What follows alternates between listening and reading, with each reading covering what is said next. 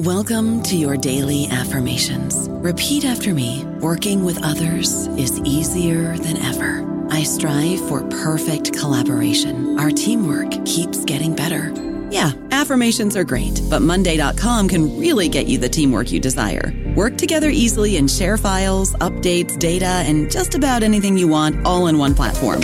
Affirm yes to start, or tap the banner to go to Monday.com.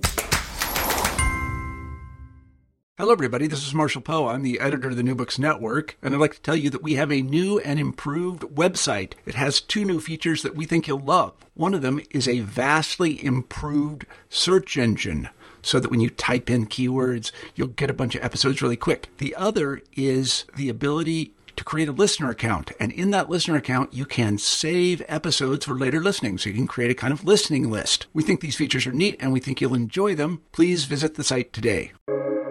Welcome to the New Books Network. This is Matt Simmons with the American South channel of the New Books Network. Today I'm speaking with Dr. Jennifer Ritterhouse about her book, Discovering the South, One Man's Travels Through Changing America in the 1930s. So first of all, thank you so much for agreeing to chat with me today, Dr. Ritterhouse. Oh, thank you so much for having me. So let me just start by saying I really enjoyed your book. To do it justice, we would probably need a lot longer than we actually have. So today I'm just going to kind of hit a few of the highlights, some specific chapters, some themes that you covered throughout the book. But first, if you wouldn't mind giving us a sort of short mini autobiography, maybe some of the key points in terms of your academic background and research, I think listeners would appreciate that personal context from you. Sure. Well, I grew up in the Houston area, but really came by my interest in the South through my mother's family being from northern Alabama, and also feeling very Southern when I went off to college at Harvard. I got my BA there in 1992, focusing on history and literature, especially the 20th century. I've always been fascinated by the 1920s and 30s, as this book connects with. Then went straight from undergrad to grad school at the University of North Carolina at Chapel Hill, where I was, in heaven, working on the South with lots of fabulous Southern historians and that long tradition of the study of the South, working most directly with Jacqueline Hall. And got my MA and PhD there, finishing in 1999. My dissertation turned into a book called Growing Up Jim Crow that was a look at how children, both black and white, growing up in the South during segregation, were socialized into the racial system, how they came to think of themselves as black or white, and what that also meant in terms of day-to-day social performance. And so that book came out in 2006, and also kind of led to my sort of initial germ of an idea for this one. I went into what became Discovering the South with an interest in travel literature because of how illuminating travel narratives had seemed to be for Growing Up Jim Crow. Working on children, I was struggling to find, rich discussions of children, especially that weren't retrospective, that were capturing what children were up to in the moment. And travel narratives were one place I could see that. And that led me to be really interested in travel and also in perspective, like trying to understand how the traveler's perspective, shaped their narrative.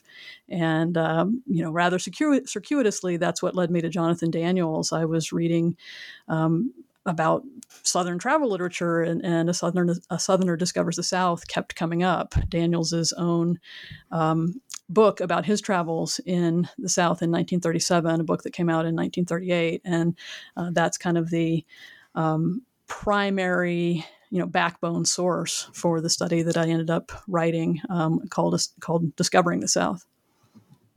Great. So let's talk for a minute about Daniel's personal context. So thinking about chapter 1, We So-Called Modern. So it starts out in Raleigh, North Carolina, his hometown. And as you point out, Daniels comes from a very influential Southern family. His father, Josephus Daniels, Secretary of the Navy, the editor of the Raleigh News and Observer, which is a really important North Carolina newspaper. And he even dedicates this book to his father, as you point out, as well. So what does that relationship look like, this relationship between father and son? Yeah, very crucial relationship. And he dedicates it to his father, Josephus, as quote unquote, a better Southerner. And, trying to figure out what that means is of course, really interesting because, Josephus Daniels is really best known now, I think, for his role in the North Carolina white supremacy campaign of 1898 and for the, just vicious, virulent racism of the 1890s and of disfranchisement. And so Jonathan, his son, was a very liberal Southerner for his day, and the tensions between the two are really evident, I think, in their relationship and even in that dedication. What does it mean if Josephus is better as a Southerner than Jonathan?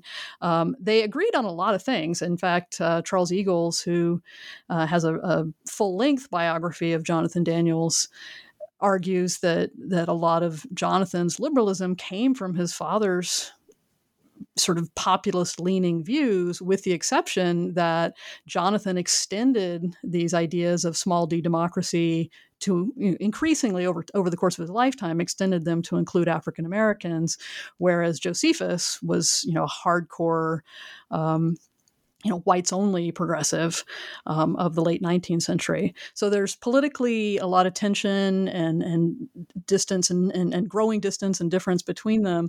And then, personally, there's also a lot going on in that relationship. Jonathan clearly lived in his father's shadow and craved his father's approval, even as he, wanted to carve out his own identity.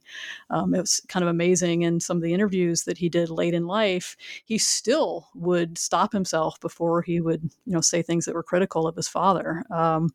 And so it's just a very complicated relationship. Another one of the, you always have your favorite parts of the research, the things that you discover along the way, didn't know going in. And one for me was that Jonathan had written a novel, prior to writing this book, A Southerner Discovers the South. He had written a novel in the late 1920s called Clash of Angels that is, just absolutely about his daddy issues. It's about his irreverent 1920s sort of modernist leaning, atheistic take on religion in contrast to his father's, teetotaling and very devout Christianity. And so just really fascinating to see Jonathan as a very young man in his 20s grappling with his father's influence. And of course, nice to have one of the great things about working on someone like Jonathan Daniels is that because he comes from a well-connected, even famous, family, he thinks everything is important and worth saving. And so the documentation that I could draw on for this project was just, absolutely enormous. So, it's not just me saying he has daddy issues. I have letters from his brother saying, you're dealing with your daddy issues. And so while I sometimes had, I wished very much throughout this project that I could bring in voices and perspectives from women, from African Americans more pervasively, and did absolutely everything I could to do so throughout the book. It's also true that when you are grappling with the perspective of an elite, you have a lot to work with to be, really able to parse that out very, very thoroughly and carefully. And so that's certainly one of the things I try to do in the book. Yeah, that's great, and you're foreshadowing some later questions I have as well. So that's excellent. Yeah, I thought that was really interesting that he was kind of in his father's shadow. He was even handpicked, right, to become his successor with the newspaper, even though there were 3 other brothers. Correct? Right. He, from a very early age, Josephus referred to him as his partner. Just this assumption that Jonathan was going to be the one to take over the newspaper, and even though Jonathan wanted to be a novelist, he really, really wanted to be a novelist in his 20s. And his first novel did okay, but he could not get the second novel that he wanted to write. Again, another thing I learned along the way was this fascinating second novel that he tried to write and that it didn't come off.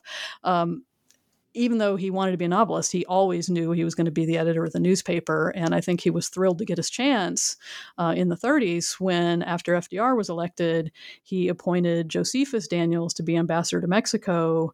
As many listeners probably already know, FDR had worked for Josephus Daniels as Undersecretary of the Navy during the Wilson administration. And so this was a very close relationship and a bit of a, turning of the lines of authority in the 30s, but Josephus is off to Mexico, and Jonathan gets his chance then to edit the newspaper and immediately starts writing, more liberal-minded editorials than his father would have written in the 1930s, and in doing so also helps to carve out a persona for himself nationally as a white liberal and an expert on the South, which ultimately leads him to be asked to write a book that becomes A Southerner Discovers the South, published in 1938. Excellent. So kind of moving ahead past that context to chapter 5, tenants are able to hold their heads a little higher. So this, starting out in Memphis, staying in the Peabody Hotel, which I thought was really interesting with the Ducks. I've actually seen the Ducks, although I didn't get to see them do their little march at the end of the day, but I have been there to the Peabody. But I really like the contrast between kind of this elegant Peabody Hotel with this fountain and kind of these tame ducks that people come to see, and the dingy offices of the Southern Tenant Farmers Union. So could you talk a little bit more about that contrast, that juxtaposition kind of between the Peabody, between the offices of the STFU, and what the STFU was, what they were trying to do, why Daniels was interested in this particular organization?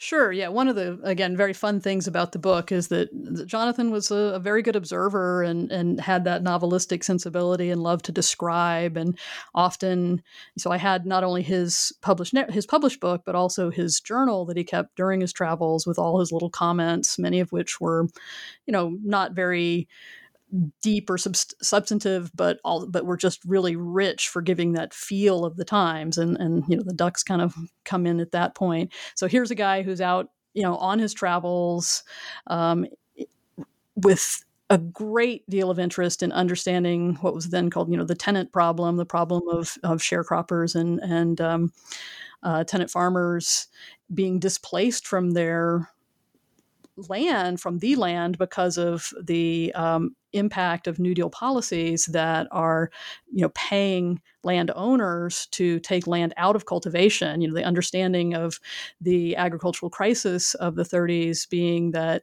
there's a problem of overproduction, that we need to, reduce production so that the prices will rise and people will make more money on their crops. But of course, the problem with that is that landowners could, quickly see that the land to take out of production from their point of view was the land that their tenants and sharecroppers were working, the land on which they were only getting partial returns as opposed to 100% of the returns.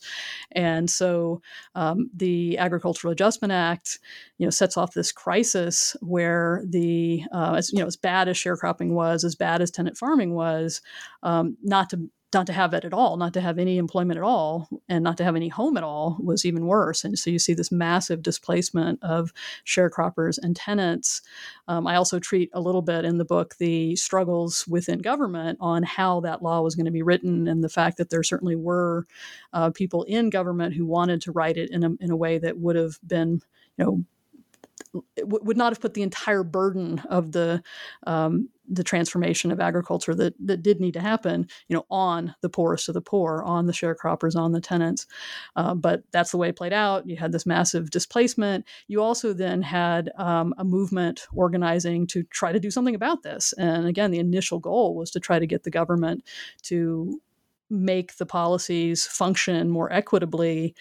So the Southern Tenant Farmers Union, organized with the sort of initial approach of trying to get the ear of the federal government, get a farm policy that is going to work better for the tenants and the sharecroppers, and not only for the landowners. With some results, certainly on the national and sort of cultural level, you did start to see a rewriting of people's understanding of what sharecroppers, were facing, and some overturning of the stereotypical ideas that had really become dominant with stuff like Erskine Caldwell's writings that basically depicted sharecroppers in the South as just, sort of shiftless, worthless people. At least politically and to some extent culturally, you did see, some movement on that needle, but ultimately, not a great deal of improvement in the situation. And one of the things I try to trace out in the book is the struggles of the union, both to be heard, to get better policies, and to actually function as an interracial union in an environment that has just made organizing so incredibly difficult. I mean, there's not only tremendous violence, but there's just also decades of mistrust that have to be overcome because of the way that a divide and conquer strategy has just always been used to keep the poor from organizing across race lines.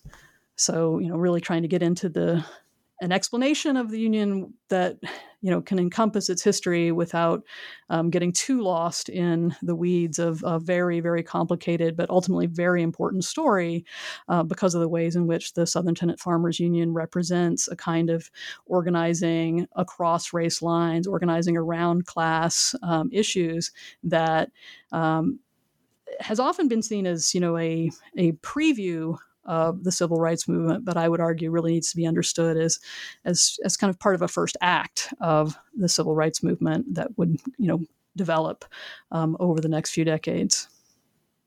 Right. Yeah, we definitely see the STFU caught up in a lot of different the fights between the socialists and the communists, like you pointed out, the kind of the friction between the different races within the union. You have scientific changes, technological changes. So really, they're caught in the middle of all of these massive kind of fights and changes at the same time. And in some ways, it's almost amazing that they were able to get off the ground, I think. Right, to achieve as much as they did achieve. Right, absolutely. So when Daniels was in that area, kind of Northeast Arkansas, that Memphis area, Mississippi Delta, touring the area and learning, firsthand about sharecroppers, who did he engage with? Who did he meet?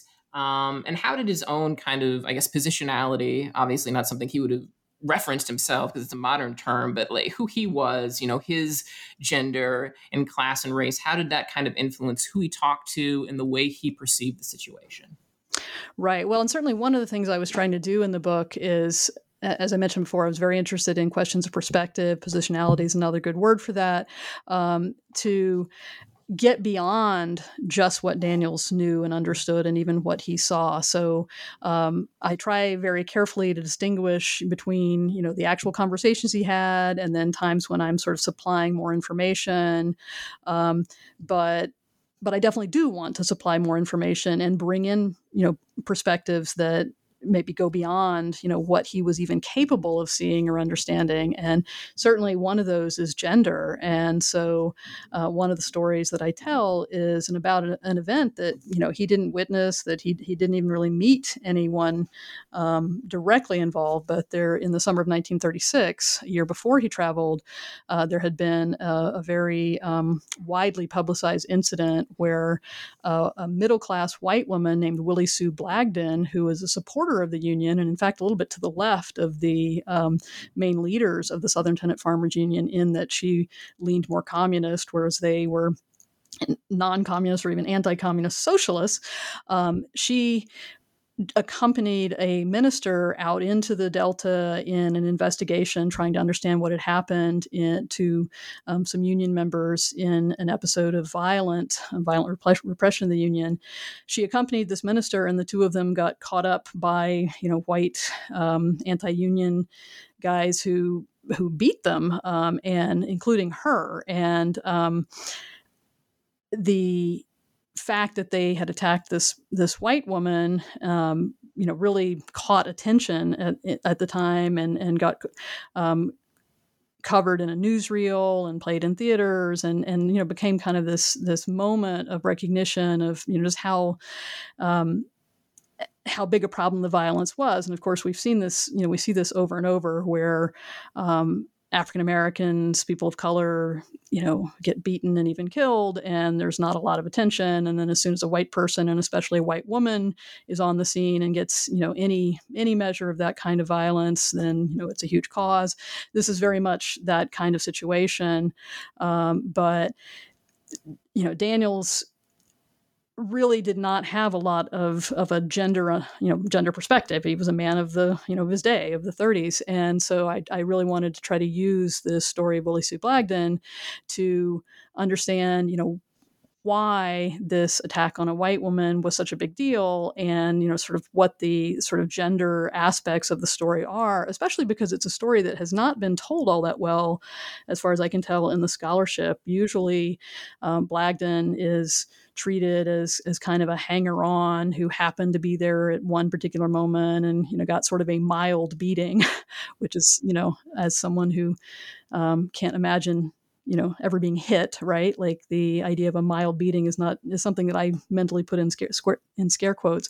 But she's treated as sort of a almost comical story. And in fact, by getting into the research at a little bit greater depth, I came to realize that some of that treatment is because of both the political differences. Like I said, she was a bit left of or more communist leanings than the socialist leaders of the STFU, and then also because of the gender stuff. I mean, just missing her because she was female. And so this is really something that I was trying to add to the story beyond Daniel's own perspective.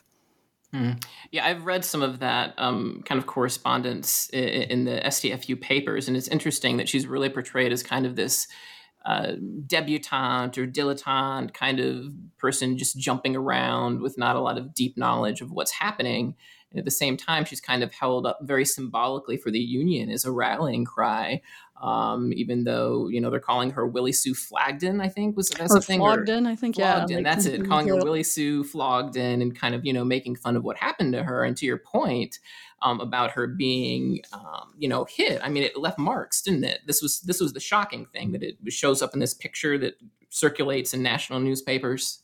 Right. I mean, she was badly bruised. And, so one thing, of course, I, again, really do try to point out in the book, as well as a few minutes ago, is that there were many people who were beaten and killed. And in this particular episode, there's a Black woman whose story is completely untold, who, I try to make sure gets the due in this telling of the story. But I don't really see why, Willie Sue Blagden has to be, treated dismissively, either from the point of view of the STFU leaders for their political ends, or from, some kind of scale of hardship or something. I mean, it's a, I guess one of my pet peeves about the way we often write the history is that in trying to understand the complexities, it can be easy to lose sight of the real bad guys, right? In this case, I think the emphasis is, needs to be on the use of violence to repress this Union, violence that ranged from, bruising Willie Sue Blagden to ultimately the death of other, including in this case, African-American Union members, in 1936 because of their organizing. And so, really trying to keep that awareness, that emphasis on how severe the repression was. And one of the points I also try to make is how it almost seems like the backlash, gets organized faster than the movements for change. The planter violence, it came down hard and fast very, very quickly before the Union, really could even get on its feet. Yeah. So one of the big debates within the STFU, and among kind of shifting a little bit to kind of science and technology a little bit, agricultural policy, in the 1930s was this question, right? Are we going to have family farms? Is this kind of viable going forward? I know you talked about this some in the chapter with the agrarians. The National Agrarians, of course, are kind of throwback group of people who want to kind of bring back the glory days of the South, so to speak, or cooperative farming, right? Moving in this direction where you have a number of people working kind of on the same land, sharing equipment, sharing the proceeds, of any money that's made, as part of this kind of broader business. And we see that Daniels visits a couple examples, right, of these different kind of contrasting views of agriculture and what it could be like in the South. So we have that Dias colony, this government-funded collection of small family farms. We've got the Delta Cooperative Farm, kind of based on this cooperative model. What did Daniels think about these two contrasting visions of what agriculture in the South could potentially look like, and how did this kind of fit into his vision of a modern South? Because it seems like he very much positions himself as kind of this modern liberal Southerner. So how does that kind of connect? Right.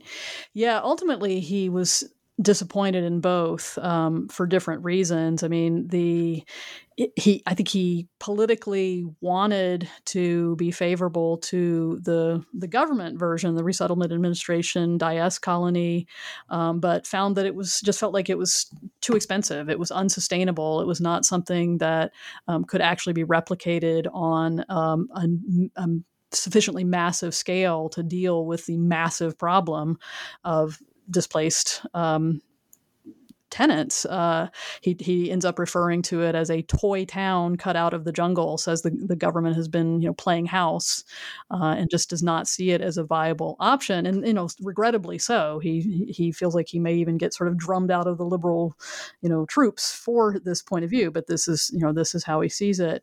He is somewhat more favorable to the Delta Cooperative Farm on one level, in that he feels like the expectations are more appropriate to what could be done on a more massive scale. So, for example, the quality of the housing is not as good, but is not as expensive, and so maybe could be replicated. And of course, that raises a lot of questions about what do sharecroppers deserve, right? But at least something he feels like could be scaled up to be valuable. But he also has his reservations because of the fact that it is essentially being run on philanthropic money, and that it is not an adequate demonstration of whether cooperative farming can be profitable, because it is essentially only succeeding because of a constant influx of philanthropic donations.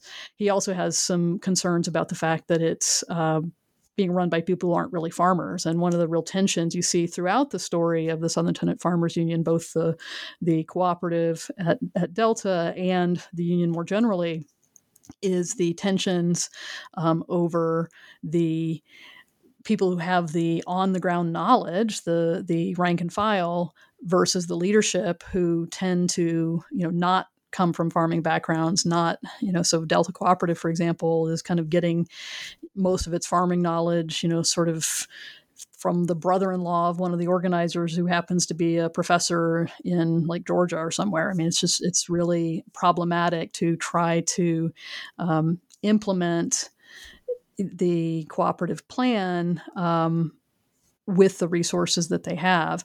I think, as I was thinking about all of this, reflecting on all of this, I think a lot of the story remains unresolved, and I try to sort of deliberately leave it that way in the chapter.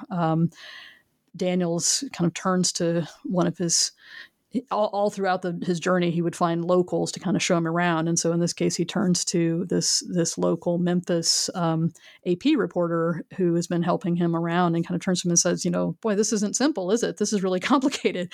And it's like, yeah, that's exactly the situation. And I think that's really where it kind of remained historically as well, that, this was a period of just a tremendous problem and a sort of earth-shaking transformation that's going to take place in agriculture. And there are these experimental efforts to do something about it. But basically, none of those experiments really has that much time to develop before the situation really changes again, especially with World War II and with the shift to, from like from massive unemployment during the Great Depression to this need for labor that ultimately pulls, many of these displaced farmers, into other kinds of work in other places typically. And so it's kind of a story that, never fully plays out because the situation changes so fast. I did find it really interesting to be able to talk about some of the ways that the Delta Cooperative did have some sustained impact, locally with a further development that persisted, into the 1950s and did provide some real value to the local community.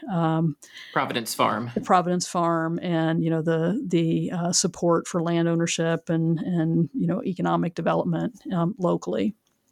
Mm-hmm.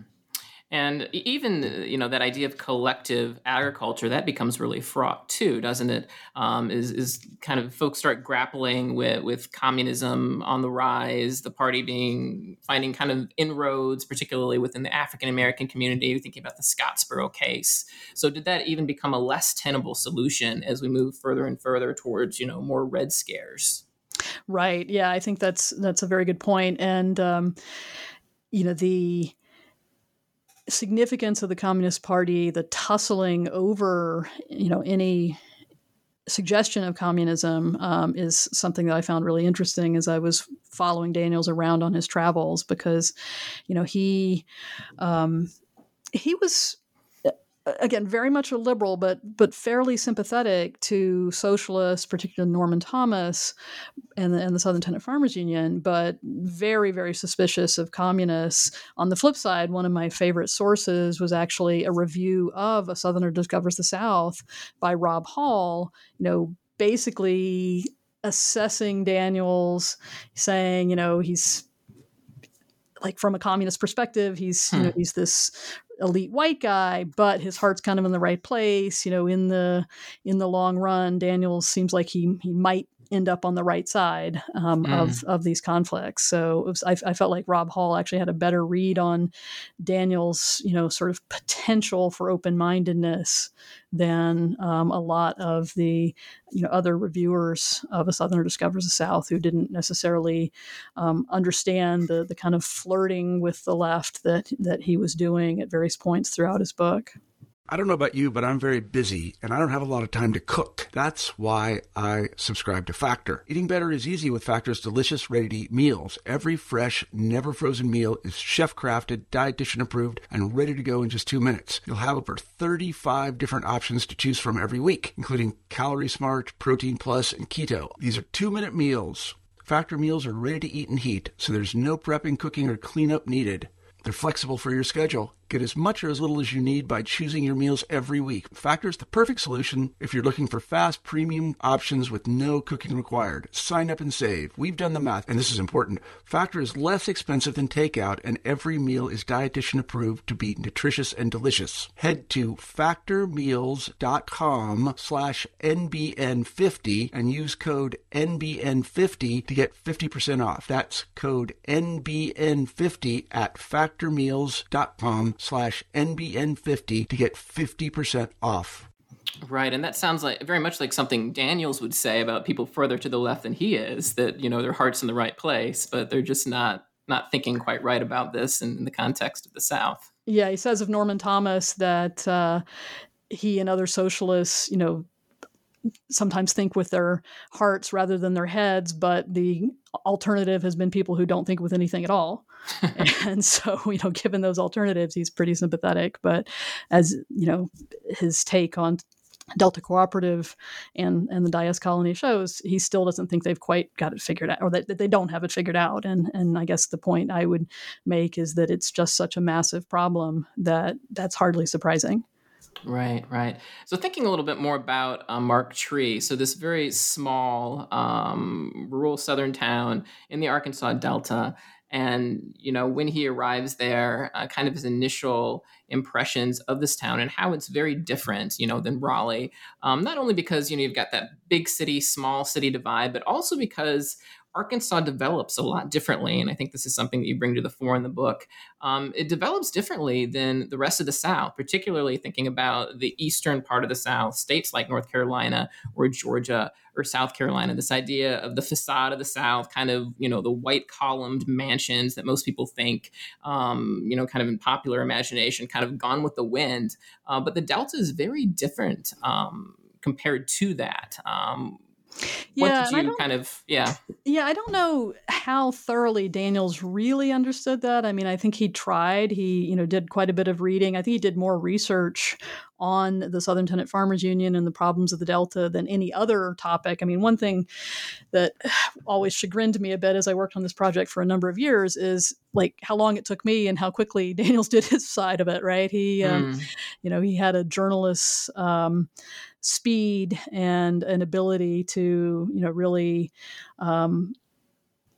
put something together without necessarily feeling like he had to understand, or cross every T or dot every I. But, I think he worked hard to understand the problems of the Delta, but I don't know that he fully got the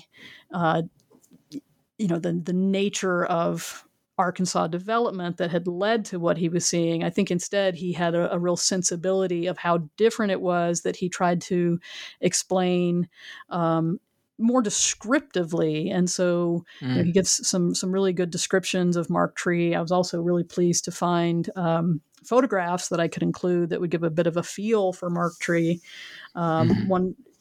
I'll talk about Daniels and his photographs maybe a bit more in a minute, but he contrasts the physical description of the place with the kind of a maybe somewhat fabricated persona he creates around C.T. Carpenter, who was an attorney for the Southern Tenant Farmers Union, but whose background was from Virginia, whose father had gone to Washington and Lee, and who could just call upon this sort of aristocratic Southern tradition that Daniels did very much understand. And so he sets up this sort of contrasting descriptions of the physical place and Carpenter, and kind of ends his discussion of Mark Tree and of the Southern Tenant Farmers Union with this, somewhat,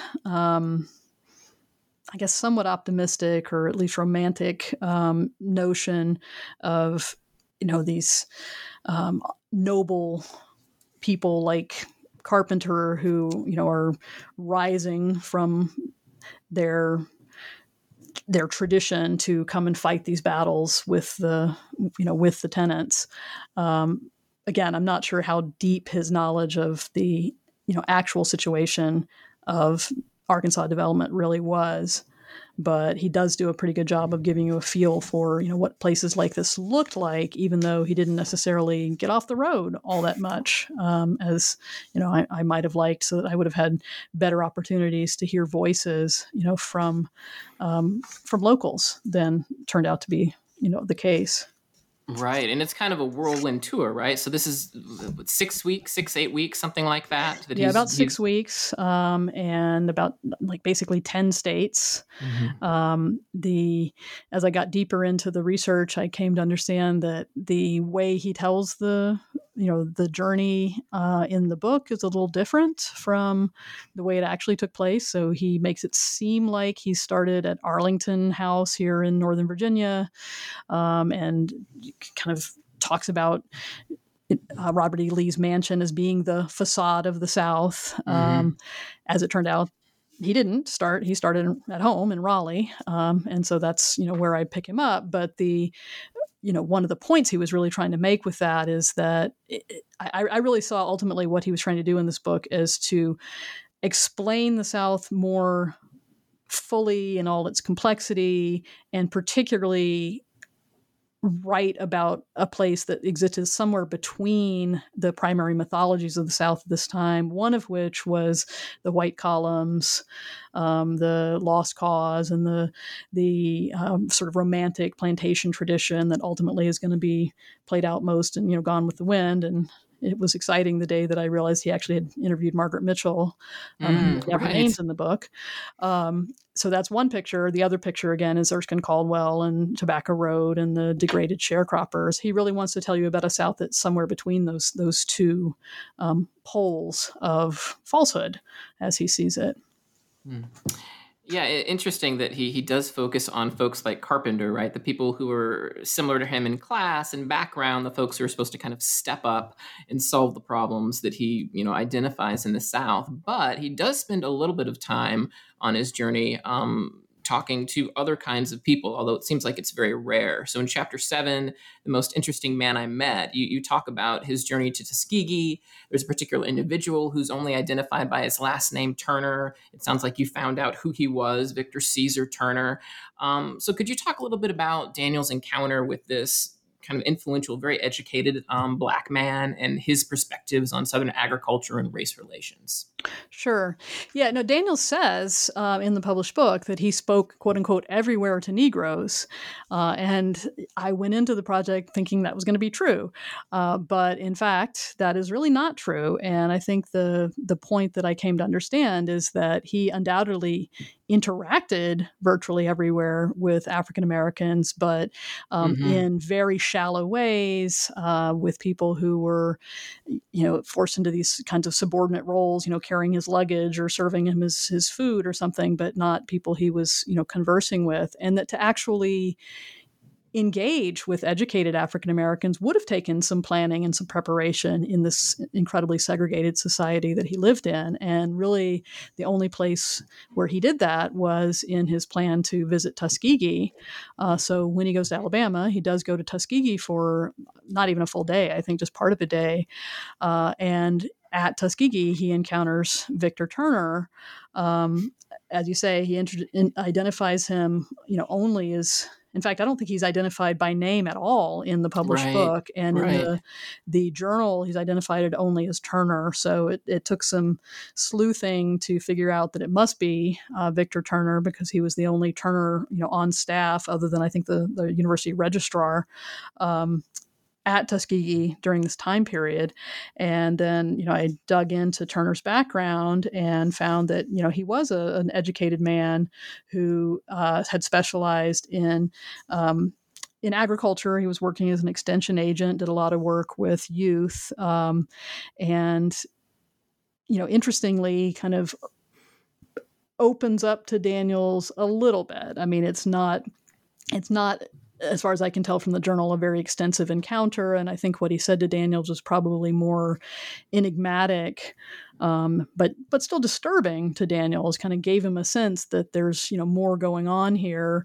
And that led Daniels to ask questions to some of the white informants that he later talked to in Alabama, enough that I was able to kind of piece it together and figure out that Turner seems to have been referring to this one particular family in Lowndes County, who had a long history of racial violence and practice of peonage.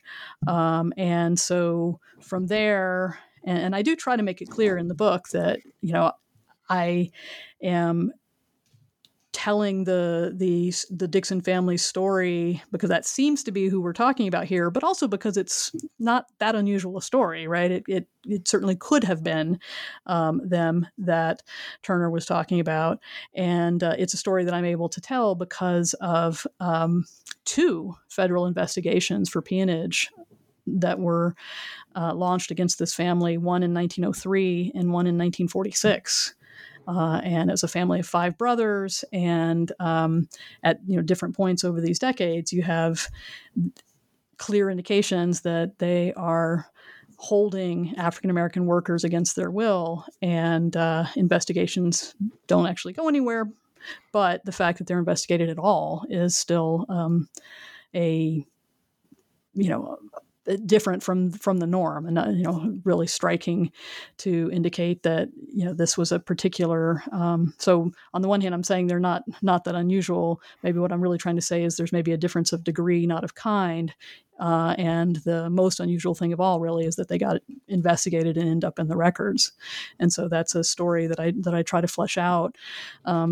taking the little bit that Daniels gives me and using a lot of historical research around it in all sorts of sources, both the, federal government documents, but also, local history, census, land record type sources to, really try to understand, what is going on in Lowndes County. And the allegations are pretty severe, right? It's not just necessarily peonage, holding someone against their will for kind of manufactured debts that supposedly they owe, but actual instances potentially of murder that we see them being accused of. Right. Yes. And that's the earlier case. The one I focus on more is the 1946 case where there's a man who's been held and who manages to get some support from white neighbors to try to get a federal investigation going. And so it does produce some records, but it's clearly a family that has a long history of violence. And the allegations of murder included murder of whites as well as African Americans. So it's a pretty severe set of charges, but again, that ultimately don't end up being prosecuted. Yeah, and there's some parallelism, I would say, between, Willie Sue Blagden's case. You see this white woman being beaten, and all of a sudden people are concerned about this interracial union. You have whites being sucked into kind of this trap of peonage, and all of a sudden, it's predominantly African Americans who are trapped in this. But, when it's a white person, all of a sudden it kind of becomes, national news, and it kind of makes headlines. Right, versus Daniels being afraid to even write about this in his book for fear that there will be repercussions, and repercussions that might even include, personal attack against himself, much less, potential defamation or something like that. So he writes, only very, very obliquely and frankly pretty offensively about this conversation with Turner in his book. Writes a little bit more in the journal that allowed me to track things down. But one of the things I was trying to do in the chapter was to, really make it clear, where each piece of information was coming from, and especially the language, the tone that you're getting in the published book, why Daniels is engaging in some of the more really insulting racial language that you see in the book, and what he's, the sort of, covering himself he's trying to do as he does this, and the fact that he's very much writing to an audience he anticipates as being white Southerners. He's hoping, a national audience, but he's definitely assuming that his book is going to be read mostly and most closely and with most energy, by a white Southern audience. Yeah. How much of that do you think is a conscious attempt to kind of say, hey, I'm one of you, this is just how we talk, about people who are different than us, as opposed to kind of just ingrained patterns that he's just not even aware of, even though he kind of touts himself as this liberal kind of modern individual who is, in favor for greater rights, at least at this point, for African Americans, not necessarily equality as we know it today, but he certainly sees himself as being, one of the good guys, really. And yet he's still using, as you point out, at least in his journals, this really offensive language, something we'd just be kind of shocked by today if we read it.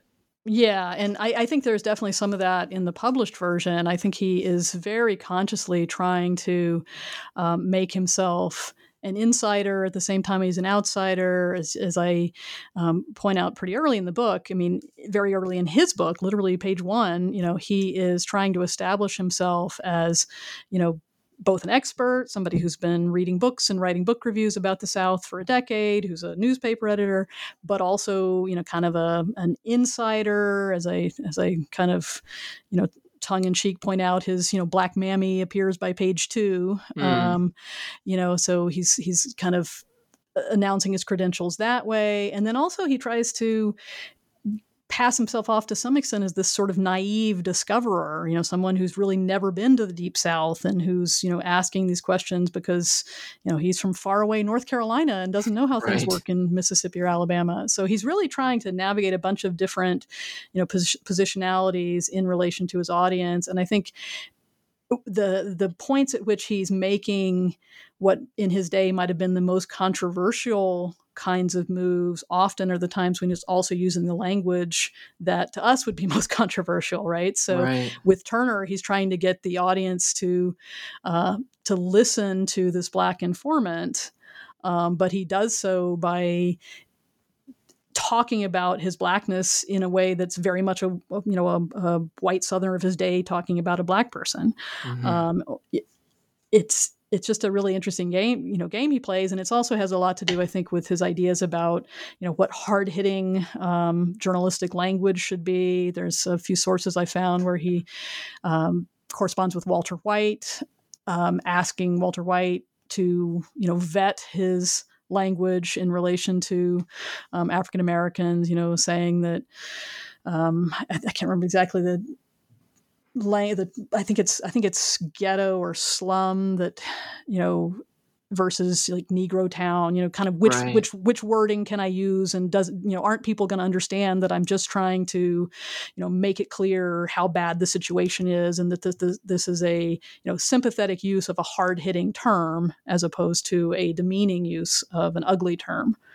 So I think there is some of that, but I also think that Daniels had more unconscious racism and again, a man of his times than he would have realized or wanted to own up to. And one of the places where I feel like I see that the most is times when in his journal, the unpublished source, he's using language that is really gratuitous. And there's a particular moment when he's driving through Georgia where he sees some Black women walking on the road, where he just egregious racial descriptions that don't even make it into the book, right? And so why he feels the need to use that kind of language, I really wonder. And again, I made some really conscious decisions in the book to try to counterbalance some of this stuff, not only to try to be careful in the way that I talk about these things, but for example, one of the photos I use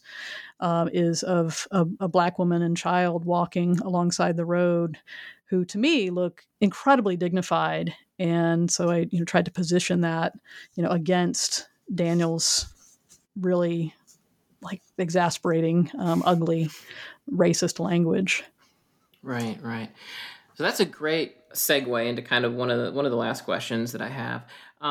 So maybe we could talk a little bit more about his evolution as kind of a white liberal during this period of time and as a Southerner. So what is the starting point for Daniels, and kind of where does he end up as we move out of the 1930s into the 1940s and the 1950s? And how does this compare, to some of his peers who are also kind of along with him for this journey, but find themselves pulled maybe a little bit back towards conservatism as we get further, moving closer to the civil rights movement as we think of it in the 50s and 60s, even though, as you point out, there's a much longer civil rights movement as well. Right. Well, one of the things I did find encouraging as I worked on Daniels is that I do think he moves a lot further than his peers. There's, I think, been an increasing awareness, especially since the publication of Go Set a Watchman, that, really overturned Harper Lee's image of Atticus Finch in To Kill a Mockingbird. It really at least questions and made people have to rethink that. A realization of how many of the white liberals of the earlier generation, really didn't move that far as the civil rights movement took off in the 50s and the 60s, and many of them became, pretty entrenched, pretty reactionary.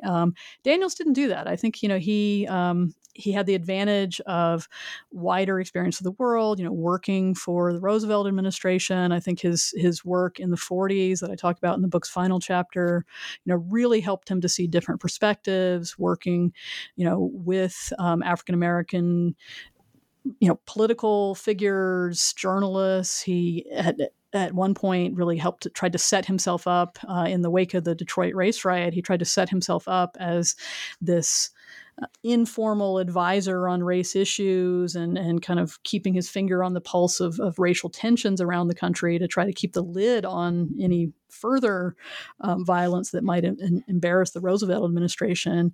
And I think that process led him to get connected with African-American journalists to a much greater extent and to really start to see beyond his own perspective to a greater extent. And so, he does end up in a more supportive place with the reservations. I mean, he never becomes a radical for sure, but I think he is really does become a true. I try to make a distinction in the book between those I call regionalist liberals of the earlier period and true racial liberals of the civil rights era. And I think a lot of what I'm seeing with Daniels is that transition from the dominance of a liberalism that is based on thinking about region and really focusing largely on economic issues, lumping together the problems of poor African Americans and poor whites, for good and for ill. That lumping sometimes could be really problematic. So shifting from that dominance of that regional liberalism to a racial liberalism that really sees the problems of African Americans as distinctive and needing to be addressed, in their own right, not as sort of a package, much less an afterthought of the regional liberalism of the earlier period. So we're not too far away from this book being almost 100 years old. We're about 15 years shy or so, I believe. So this is an old book that you're covering. I guess not for historians, but for just like general folks, it's a pretty old book. So why is Daniels in this book still relevant so long after it's been published? What can scholars and non-scholars alike take away from his journeys in the South, his encounters with these different people, and what he's choosing to write about in terms of what he sees? Yeah, in many ways, what I feel like I was trying to do in my book was to take the most valuable elements of a book that is frankly hard to read now, and breathe new life into them. I don't think I'm as good a descriptor as describer of people and places as Daniels was. So in some ways, I wish that we could just all read his book. But the fact of the matter is that it's not easy to do so. And I think one of the things that really led me to pursue this project is that I was most interested in travel literature and really was intending to write something that might look at multiple perspectives, multiple travelers. But I really got sucked into Daniels because he wrote this entire sweeping narrative all over the South, met all these, really important figures, connected to so many of the key stories of this time in this place. Yet his book was very difficult even for me to read as someone who at that point, had been studying Southern history for about 20 years. Right. It just was very hard to know what he was talking about all the time because he was writing to a contemporary audience that could be assumed to know the context at least well enough, right? Or to not care that much, right? Because it was a journalistic documentary book. So maybe if you didn't know exactly what he meant by his fleeting description of a political campaign, maybe that wasn't that important. But from my perspective as a historian, I found myself thinking, wait, what is the context here? What is he talking about? And so wanting to flesh out the context around all of these fascinating stories that he told.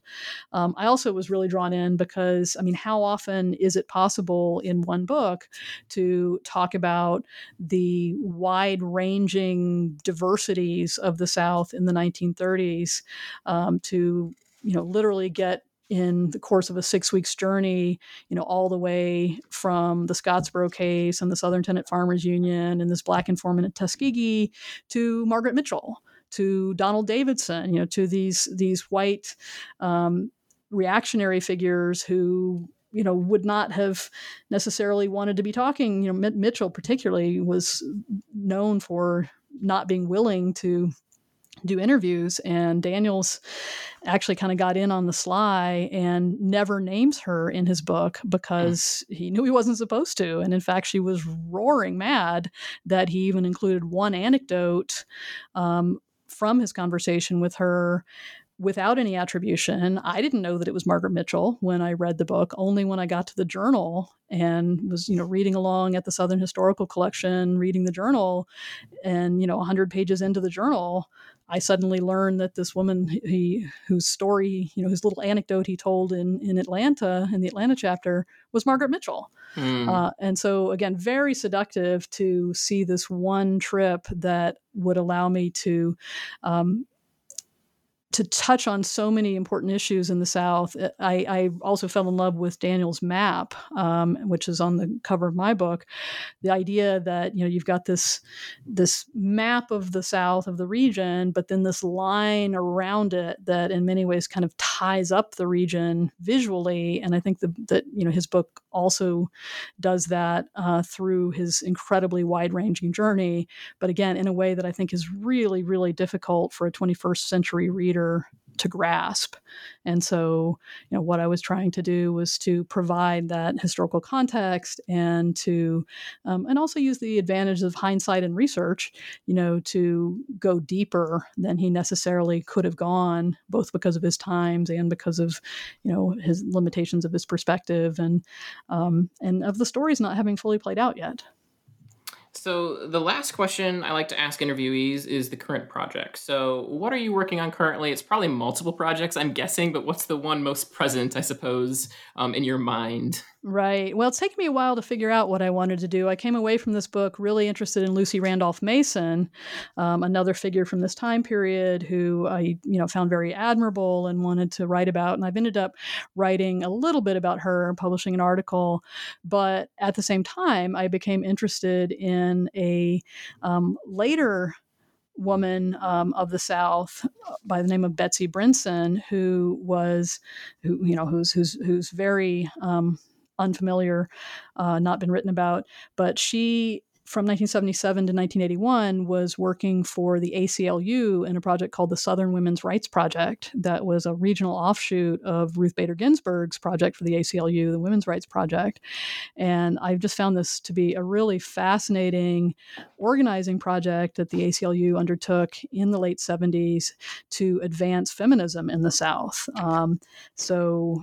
Ruth Bader Ginsburg was pursuing a litigation strategy to try to achieve women's rights.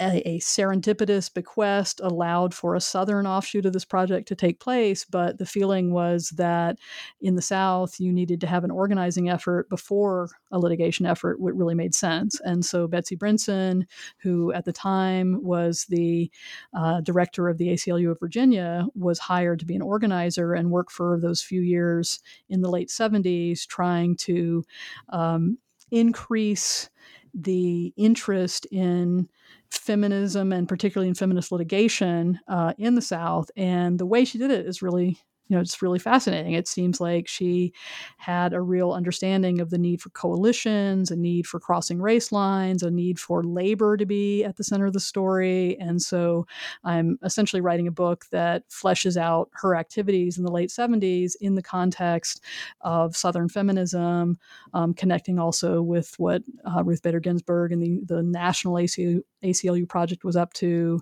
I also point out the Southern origins of a lot of the feminism of the ACLU, which came through Pauli Murray. And so this is turning out to be a really fun project because it's allowing me to learn more and write about Pauli Murray, as well as Ruth Bader Ginsburg, as well as this, unknown, underappreciated work that the ACLU was doing in the 70s, and Betsy Brinson. And Betsy herself is alive and well, and so I've been able to interview her, and I'm really eager to make her story more widely known.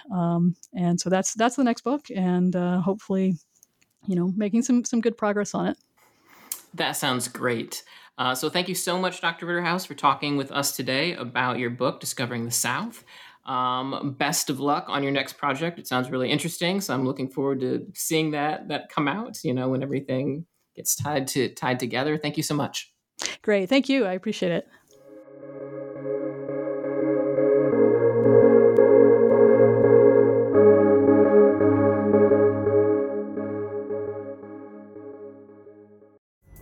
Pulling up to Mickey D's just for drinks? Oh yeah, that's me. Nothing extra, just perfection and a straw. Coming in hot for the coldest cups on the block. Because there are drinks. Then there are drinks from McDonald's. Mix things up with any size lemonade or sweet tea for $1.49. Perfect with our classic fries. Price and participation may vary. Cannot be combined with any other offer. Ba-da-ba-ba-ba.